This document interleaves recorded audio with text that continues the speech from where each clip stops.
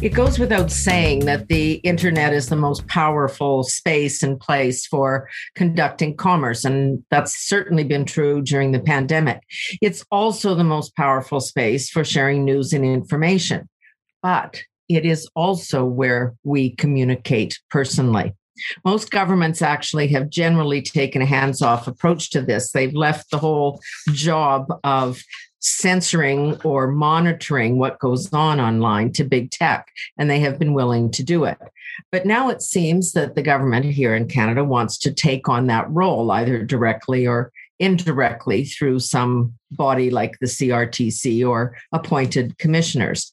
It gets to the very core of our democracy and what free speech is about and who decides what we get to say and when.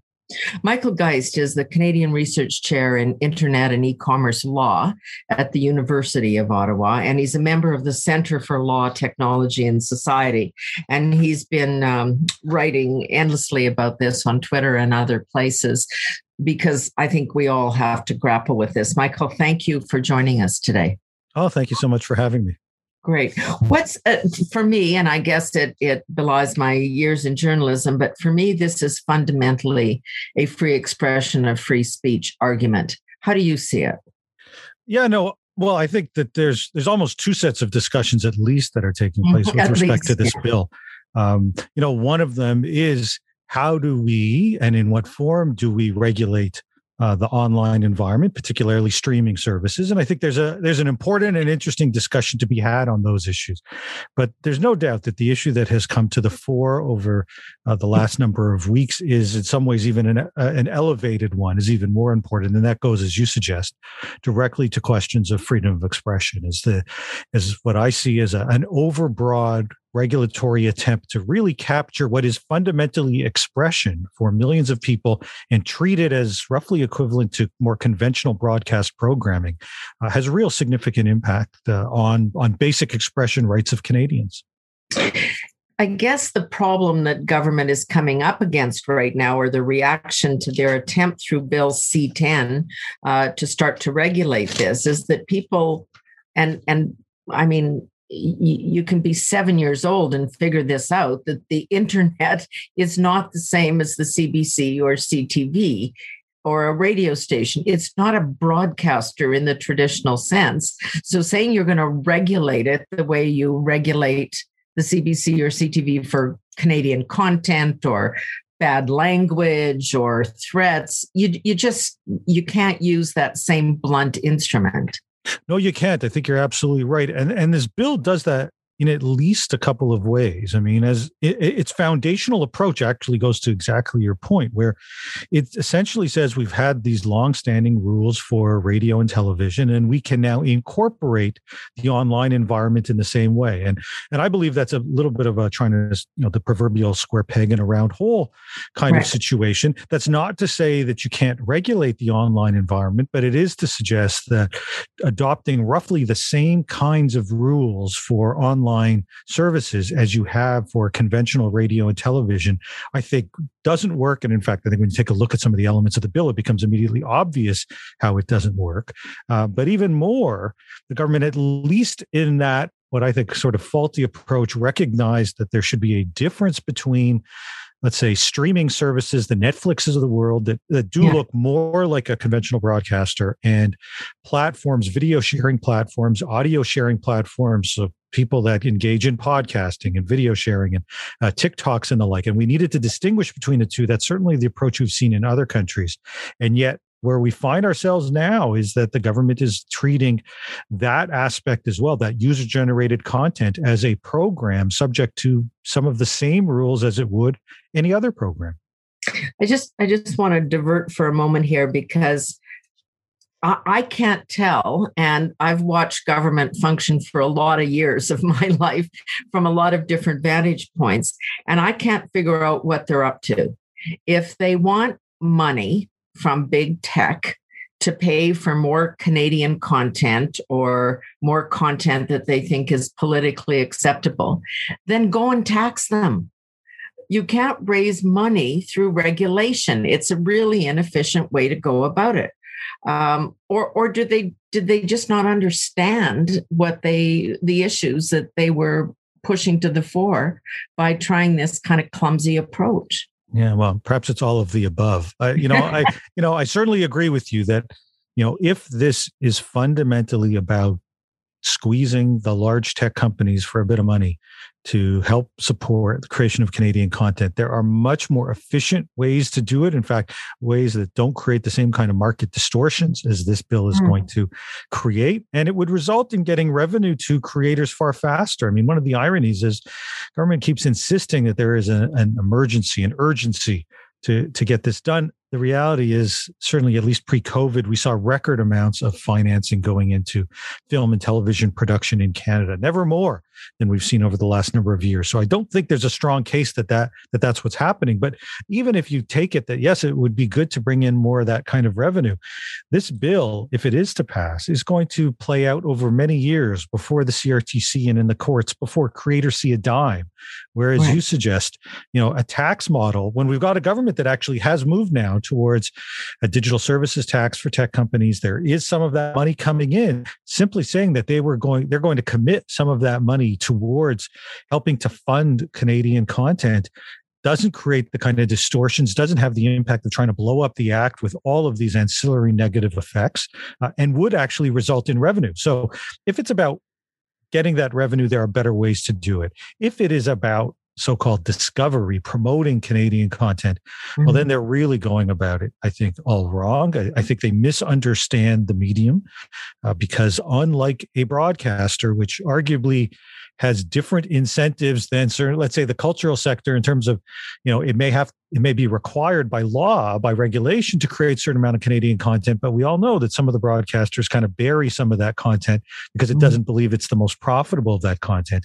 That's a far different situation than, say, a Netflix, whose business model is based on having satisfied subscribers who can walk away any day. And if Canadians really do want to see Canadian content, companies like Netflix or Disney or Amazon, whomever, have all the incentive in the world to make sure that they can find it. The idea that somehow they would want to bury or hide the content that Canadians want to see runs directly counter to their entire business model.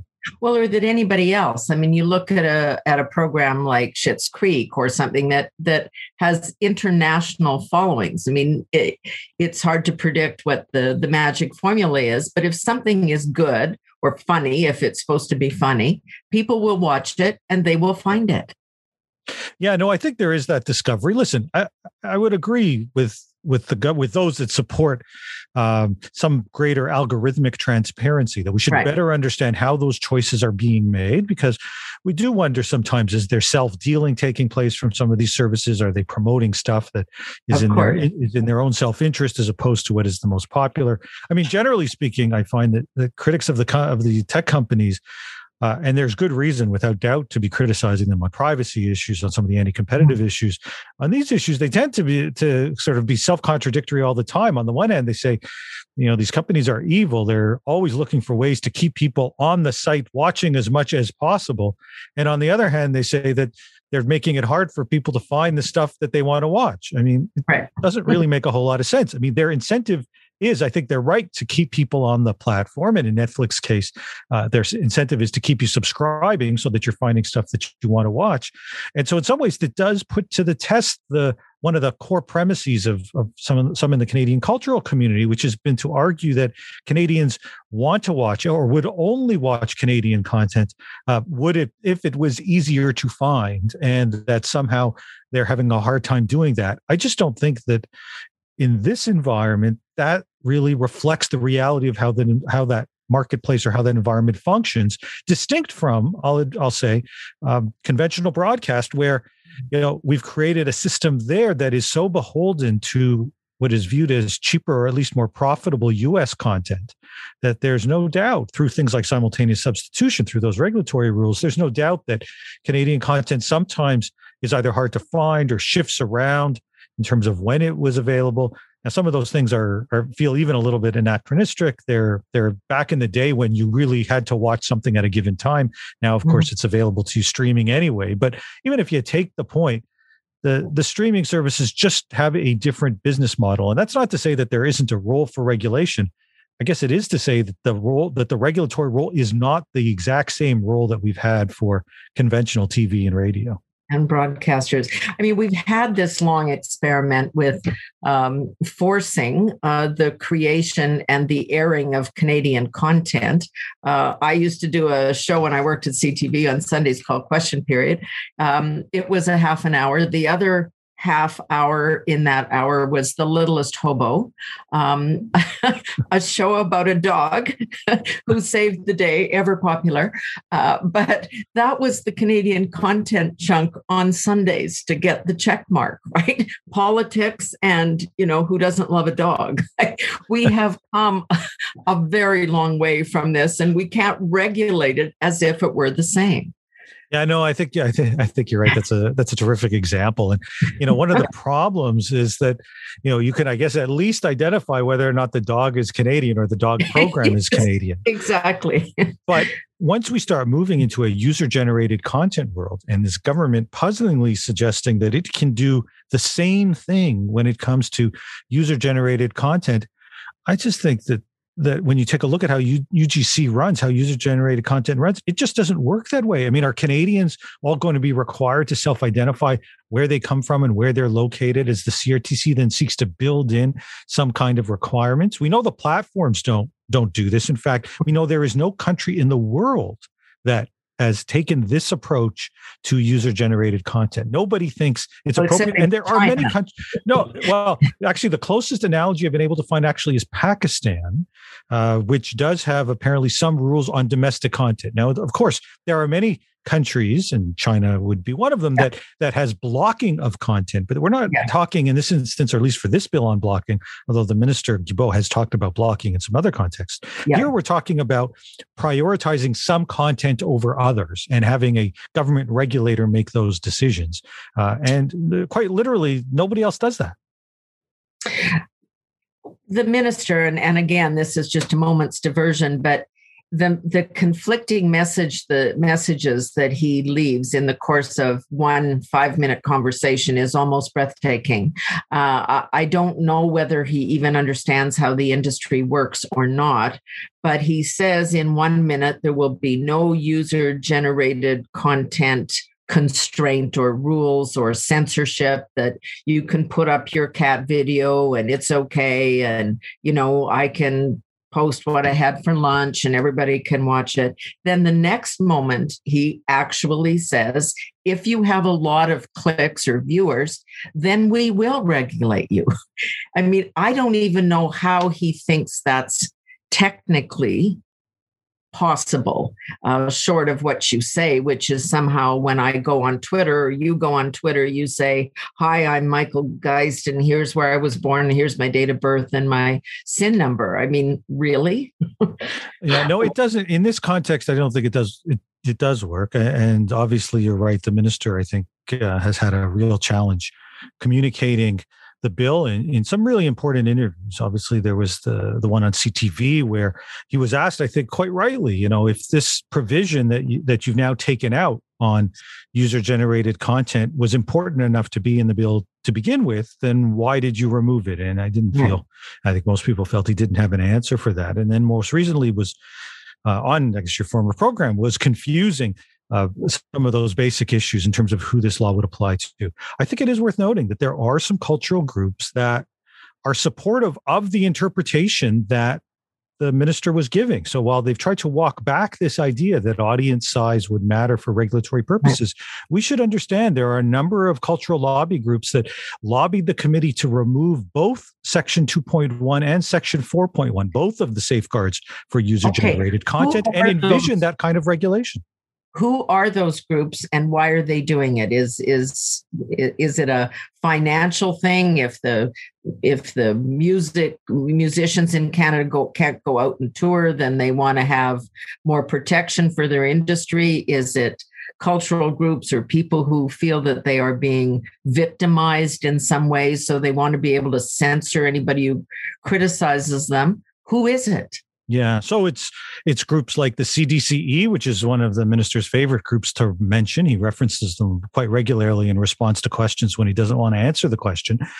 Their brief went directly to the committee, called for the removal of both of the user-generated content safeguards. So had the committee adopted their vision of this regulatory approach, they would have wanted both individual users and all their content to be regulated.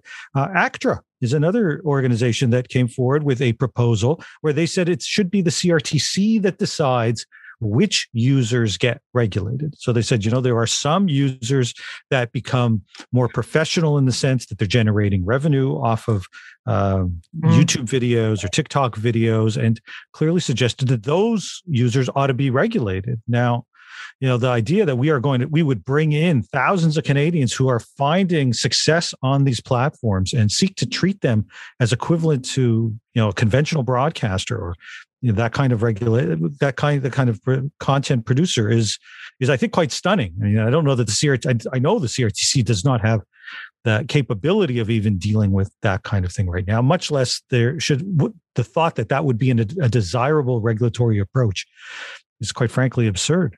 Well, I mean, one wonders whether, as they review the so-called Broadcast Act, that we shouldn't be reviewing the whole concept of, can you regulate broadcasting? Do you need a CRTC? If this was all about the preservation of Canadian cultural producers, as you say, they have been beyond anybody's wildest imagination, so successful in terms of both airing their content and making money from it.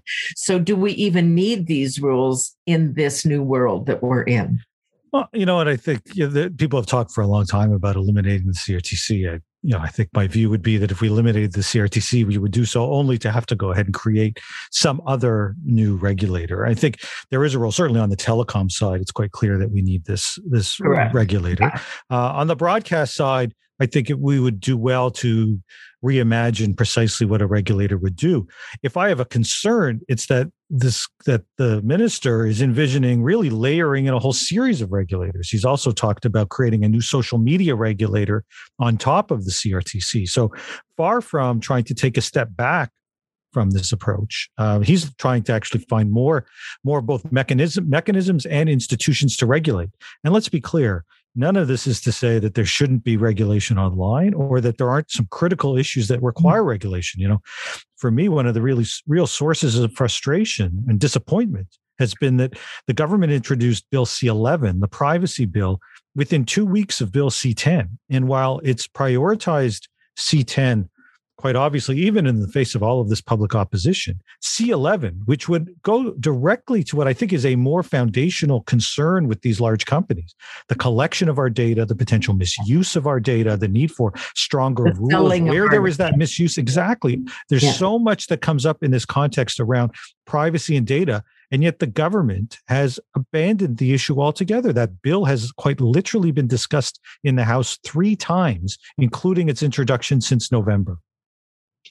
Okay, I want to come back to that issue because, again, the motivation here puzzles me. When I hear a minister of anything say that they want to regulate our exchanges as citizens to make sure that it contributes to social cohesion and to eliminate political taunts and criticisms of government, that is different than hate speech or slander or libel or racism. Those we have laws to deal with, and well, we should. But when you say, I want to silence my critics and I want you all to conform to my view of the world, I get angry and concerned. Yeah, no, and I think rightly so. I think that's why we have a Charter of Rights and Freedoms. That's why there have been questions raised about whether or not some of the initial approaches are compliant with the Charter. I think the government has backed away a bit in terms of its vision of this bill getting into the specific content of users in terms of what they say. But I would argue that expression encompasses a number of things, including the ability to be heard, to ensure that your speech is not treated unequally when compared to other speech. And yet that's, I would argue, precisely what the government has in mind when it comes to something like this, the so-called discoverability issue in applying it to user-generated content. Do you think that somehow politically they looked at what happened in the US, and big tech is more than willing to deplatform a Donald Trump that seemed to get relatively widespread support in some political communities? Do you think they looked at that and said, hey, maybe we can get away with that too? Listen, I'm not a politician, so it's hard to read the political motives, but I would say, I don't think that they were looking to get away from thinking they could get away with it. I actually think that they believed up until the last few weeks almost that this was a significant political winner. I felt that if you look at what particularly the heritage minister had been saying, they viewed running against a Facebook or a Google was a political winner, and that you couldn't go far enough in demonizing those companies. And listen, there's no doubt there's plenty of room for criticism of those companies, but you really, I think, were left with the sense that they felt that, that there would be no backlash from Canadians when it came to regulating this space, because people thought that given a choice between what the Canadian government was trying to do and what these companies were doing, they would surely side with the government. And what I think we have seen and learned is that I think there is space, and indeed there's support for government regulation online, but it is not at all costs. It is not at any price. And, I've made the reference to what took place a number of years ago during the Harper government. And worth noting, I mean, I was critical of them on issues in the same way that I've been critical most recently. And I felt around the Lawful Access Bill C-51 issue back then, kind of a similar sort of feeling, where you had a government saying, security is all important, and no matter what we do, we should have support for that. And you had a lot of Canadians saying, yeah, I want to feel secure, but you know what? Some of my fundamental freedoms are also really important, and there is a line and you can't cross it. And it seems to me that we are seeing that replayed again here, where the government has thought they've got carte blanche when it comes to this regulatory approach. And I think they are learning that for many, many Canadians, they're really uncomfortable with how far the government wants to go in this regard. And that's kind of a change in the Canadian psyche. I mean, when I lived in the US, you see it's almost a daily conversation, their constitutional rights, the right to free speech. They take it very seriously. It's part of the ongoing public discussion about anything.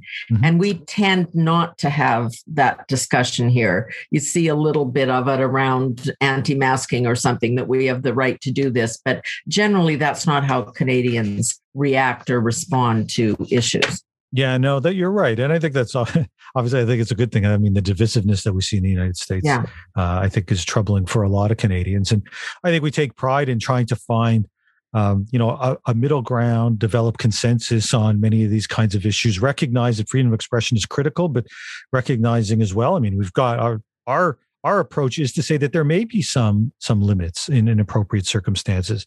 So it's not an absolute quite as much as you'd see in the United States, but it's quite clear when you see the response that it is still, the starting point is freedom of expression. That's the starting point, is that the state does not get to regulate that expression absent something critically important and a strong justification, and to limit that as much as you possibly can. And yet, when you see the approach that's being taken here, they're basically saying, no, the starting point is the CRTC gets to regulate what you say in certain respects, at least with respect to discoverability. I mean, this is not broadcast. This is not a privileged position where you've got scarce spectrum, and so you can make the case that it's appropriate to have some kind of regulatory framework around that. For millions of Canadians, when they speak out on a TikTok or a YouTube or an Instagram, this is basic expression, in the same way that for you and I, it might be a blog post or an email or a letter. And we would never dream of saying that the CRTC should be the one to regulate that kind of speech. Yet that's what the government is doing in this context for what is basic expression for millions of Canadians.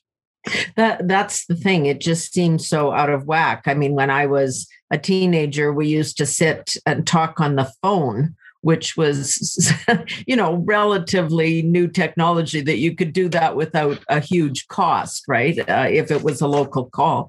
And you would just, the thought that government would say, we need to regulate what you and your friend are talking about on the phone is just absurd. So when you transfer that to what you and I might say to one another in an email or exchange on Twitter, it just becomes, bizarre. It is, and as I say, I think I can't emphasize enough that we're not exactly the first country to think about these issues. Yeah, and exactly. Everyone else that has looked at this seeks to distinguish between, at least in the online environment, seeks to distinguish between a streaming service, let's say like a Netflix, where you can get into some of that kind of regulation in terms of, let's say, prioritization or discoverability, to at least say, hey, can you find a way to ensure that content is more discoverable? Frankly, I think it mistakes the model, as we talked about earlier. But that is a completely different issue than jumping into these video sharing or user-generated content platforms where everyone else who's looked at it has said it makes no sense to bring in the state and regulate in this way. Okay, so when we've discussed this, which is if you want the big tech to contribute to Canadian content or things that Canadians or the government thereof determines is important, you can tax them and make them pay one way or the other. The debate that we see going on in the U.S., most specifically about of the Communications Act, Section 230, whether these guys, these big tech giants, are platforms for us to do our song and dance on, whatever that is, or whether they are actually publishers like newspapers and are therefore accountable for what is said. On that latter point, is there a way to approach that isn't full out protection that 230 gives them versus, some kind of intense regulation? Yeah, no, it's a great question. And so I guess I'd start with a couple of things. First off, we should be clear that this is not what C10 is about at all, right? So it's just that kind of issue in terms of platform liability for moderating content, either removing or deciding not to remove is something very different from what C10 touches on. I think it's also worth noting that the government has effectively already committed to CDA Section 230, these U.S. rules by way of the USMCA, by way of the U.S. Canada-Mexico trade agreement. That's really good point. We signed on with the trade agreement. So, yeah, exactly. So there may be some limits anyway in terms of what we are able to do. I do think that there is some middle ground, or at least there is some ability to say it's not an absolute blanket immunity, though at the same time, I think people need to recognize that if you don't have now these kinds of safeguards, the reality is that the large platforms, or small platforms, doesn't matter their size, platforms will then err on the side of taking content down. Frankly, we have seen this play out for almost 2 decades in Canada because we haven't had those kinds of safeguards. And so some of the platforms will remove content simply based on an allegation because the risk of getting it wrong is significant. They face real liability if they fail to do so. So we have to be careful here. The same groups that we're often trying to protect and that deserve protection from some of the stuff that we see take place online will themselves be the target. Their speech will be the target if we get some of that balance right. So I do think that there is room certainly to tweak the dial, so to speak, a little bit in terms of trying to increase at least the approach, the amount of regulation that takes place. My view is that the starting point is to ensure better consistency of policy implementation. Part of the problem, I think, with these companies is they've had very inconsistent, or at least the perception is very inconsistent implementation of these policies. So one set of rules for one person, a different set of rules for another. You're never quite sure when it's going to be applied. But that's where it becomes political, because the voices that tend to be silenced are the more conservative of the voices. That's what we have seen to a certain extent, even in this country. Yeah, I'm not sure if I share that view. I know that I know that there is that perception is out there for some. I frankly think that we see content removed across the board in certain circumstances, and I actually think the problem isn't that they are targeting one sort of one side or the other, or one form of speech or the other. I must admit, I don't really think they are. I think that they are incredibly inconsistent in applying their rules. And so what that does is that it then leads to the perception that one group is being targeted over another group. Because everybody on either side can find an example. Precisely. And so I think we would do better to, in the same way, I guess the United States takes this approach when it comes to privacy. They don't have strong privacy laws, but one of the things that they do have is they take the position that says, listen, if you have a privacy policy, if you make commitments around what you are going to do with people's personal information, you have to stand by that. And if you fail to meet the standards that you said you were going to set, you can be held liable. We need to, I think, do a better job of incorporating some of those kinds of principles in holding these companies accountable. There may still be a role to establish certain requirements as well, but at a minimum, we need these companies to do what they say they're going to do, and we need to hold them accountable where they fail to do so. Okay, so separate and apart from user-generated content, these other questions of regulation or law that exist in terms of, as I think, as you put it, algorithmic transparency. We know that we're being steered by certain sites in certain directions, and Google wants you to look at Google product and all of that. We get that.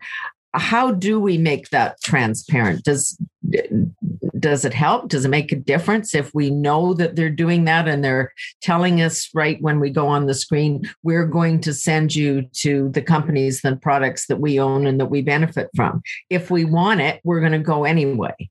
Yeah, well, I mean, listen, where they do that, then I actually think that then you're into sort of competition law, antitrust rules, and we have seen enforcement, or at least attempts to enforce some of those kinds of rules, that self-dealing or preferencing your own stuff in other jurisdictions. Europe has been pretty aggressive lately in dealing with that. And I think that highlights, again, it's sort of another shortfall of what we've seen so far here in Canada, where there are some big issues to be dealing with where we could be taking on these companies. And this is definitely one of them. But we haven't seen much in the way of trying to enforce those kinds of rules in Canada. It's hard to understand why the government hasn't been more aggressive when it comes to dealing with those kinds of issues.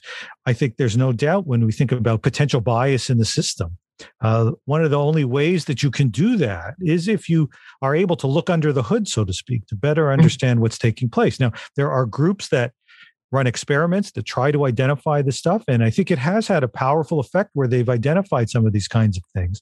But if we had built in, or if we do build in requirements that requires the companies basically to become much more forthcoming about how these choices are made, then we're in a better position to critique, potentially a better position to pressure these companies, for people to say, I'm not comfortable with this, to require greater user choice in terms of what takes place, and to ensure that we don't have the risk of kind of the violations that might take place where they are seeking to preference some of their own materials over others. But it's hard to imagine, because it's sort of the equivalent that if you went into, I don't know, Home Depot, that they would say, actually, you should go to Canadian Tire. You're going to get a better price there and they have more choice than we do. Can we realistically expect these companies to provide their own competition, or highlight the competition to their own sales or products? Or do you have to then go and break them down so we don't have these monopolies or duopolies? Right. Well, I mean, I think you really point to where we could be headed if they fail to do that. If Google, let's say, is in the search business, then it's incumbent on them to, as they've often said, their goal is to provide people with the most relevant results. And the concern is, if it turns out that every time the most relevant result happens to be a Google product or service, people are going to raise some questions as to whether or not this is truly an impartial, neutral approach. Now, some will say, well, of course they're not neutral or impartial.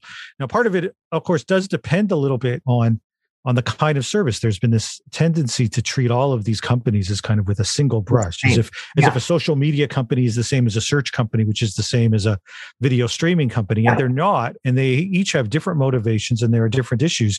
And I don't think we've seen, at least to date from the government, the kind of I guess, legislative or regulatory sophistication that is needed to understand that there are these significant differences?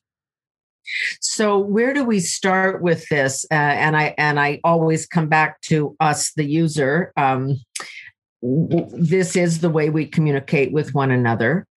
We also, so that's one track. There's also the way we consume goods and services. That's one track. Then there's entertainment. If I want to watch Netflix, I can pick what movie theater I go to. Can't I have some choice here? Do we have to really break that down and say, this is specifically aimed at whatever, Google, this is specifically aimed at Netflix? Yeah. Well, I mean, I wouldn't say that it's that individual company, but the different types of services. Yeah. I think the answer may be yes. I mean, I think actually the starting point is, even before we go there, we need to actually do a better job of figuring out, well, what exactly is the policies that we're trying to achieve here, and then how do we best achieve it?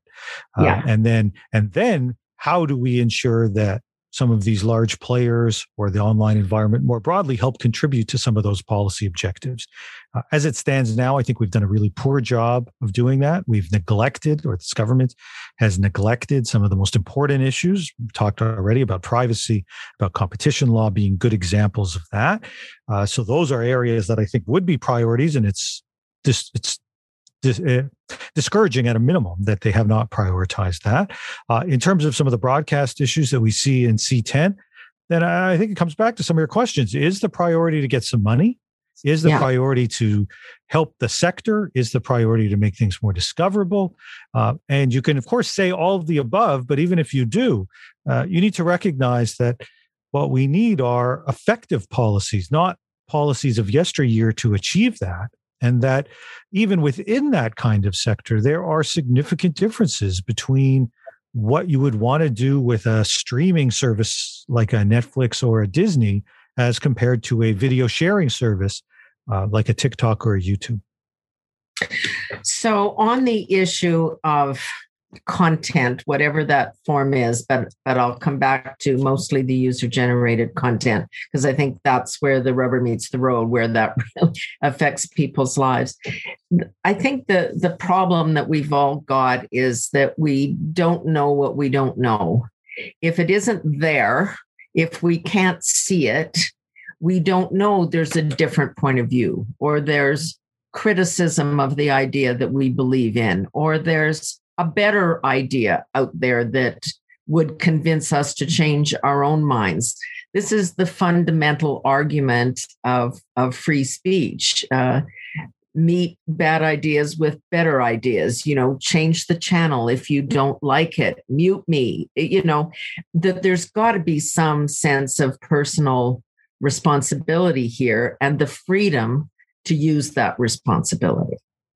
Yeah, no, you're right. I think these are hard issues. I do think misinformation can have a powerful impact, and we need to be thinking about ways to deal with that. It's certainly the case that some of these services, social media services, can amplify that misinformation, can have a significant and very detrimental societal impact. And so, we're dealing with COVID-related issues, of course, right now, and some of the misinformation campaigns that I think we've seen around that can be incredibly damaging and harmful. And so I don't know that only more information or the right information is enough, that it's out there if only you would go and find it. But at the same time, I'm left very uncomfortable with the vision, especially as we've seen it now play out on the cultural side, to say that somehow it's going to be the CRTC's job to start making some of those kinds of choices. Well, the CRTC, I think, is, as we've discussed, it's a dated body and organization that refers to a world that no longer exists, or it exists, but it exists in a much larger context. It's not just a world of broadcasters and print media. It's the internet genie is not going back in some bottle. So it does mean we have to reassess all of those issues. Do we need a CBC? Do we need it funded in the way it is? Do we need Canadian content rules? But that's what the problem is with this bill, is that we're just not sure what it's actually attempting to get at, because those are all legitimate questions. We just have to find a forum for all of them or each of them separately. Well, there's definitely confusion, I think, about what this bill is seeking to achieve. There are some big picture policy issues that it's quite clear the government is not addressing. And, I think, sure, there's scope for discussion around some of these issues.